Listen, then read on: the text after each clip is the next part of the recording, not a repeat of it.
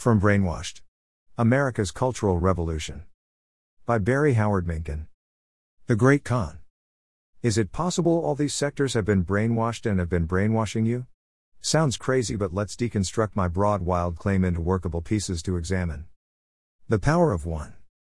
The father of what became the multi-billion-dollar victimization and divisity business was Jesse Jackson. Jackson had strong credentials, including being in the vicinity when MLK was killed. Blanketing his greed and ambition under preacher garb, this physically imposing charismatic leader rushed in to fill the vacuum left by the death of MLK. He became Clinton's go-to guy to bring and keep black voters in the Democrat camp. He was rewarded for his effort with the government seal of approval for various get-rich schemes, including some usurping U.S. foreign policy. For example, he was paid handsomely for his support and access to Clinton contacts by dictators and terrorists like Omar Gaddafi. Are you ready to hear the incredible true story of how Jackson's greed led to unquestioning acceptance of the myth of systemic racism by most sectors of our society? Deep pockets and spineless executives made business an early target for a lucrative extortion scheme I call the Great Con, a form of blackmail by black males. It begins with lawyers working with black mafia godfathers like Jesse Jackson and Al Sharpton identifying an organization with deep pockets, a mark to extort. Call it a fax strategy. The con goes like this. First, they hire an expert booster, perhaps from an Ivy League school, who they know will support their position. The expert then prepares a slick statistical presentation of the obvious. There are fewer blacks than white or Asian American employees in all levels of high tech or some other company or industry that requires a high degree of skills and or education. The expert then predicts what the numbers would be if blacks were represented according to their proportion of the U.S. population. Besides their own cadre of private lawyers, they bring in friendly lawyers from the EEOC to threaten legal action by the government to remedy the situation. The fallacy is to see this disparity of minorities in an organization as proof of systemic racism. Those of us with at least half a brain know there are other factors involved. Most importantly and obvious is the scarcity of candidates having the experience, academic requirements, or skills needed to be hired based on the job requirements. But predictably, the obvious reasons are quickly devalued or completely ignored. Instead, pressure is exerted by lawyers and from their friends in the EEOC, Equal Employment Opportunity Commission. This self-immolation is enthusiastically supported by the brainwashed woke corporate employees, since it is consistent with their academic teaching and the party line that our country is systemically racist, a theme that is unquestionably parroted by other sectors of society. Do you agree that the easily proved obvious reasons, such as a lack of required academic credentials, previous experience, or skills, are the likely reason for the discrepancies by race and gender in business? Multi-billion-dollar victimization and divisity business. To avoid any controversy and having EEOC vultures looking through their books, subjecting them to being harassed and to negative media attacks, most eunuch executives and boards choose to roll over like lapdogs and allow the extortionists to make millions.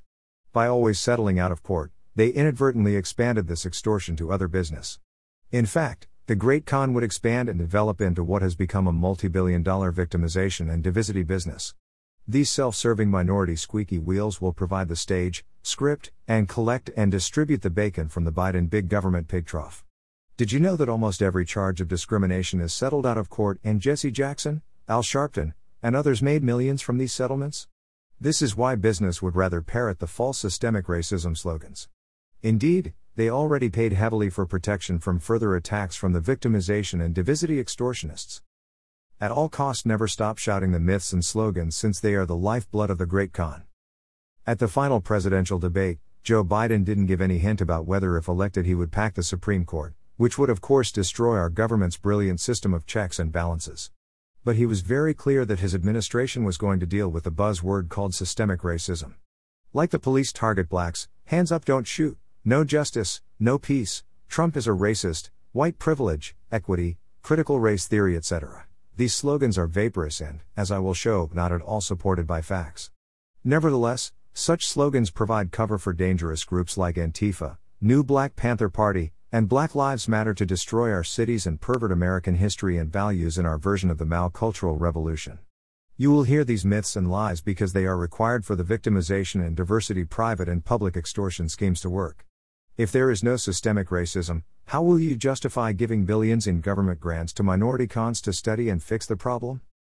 Warriors or pawns?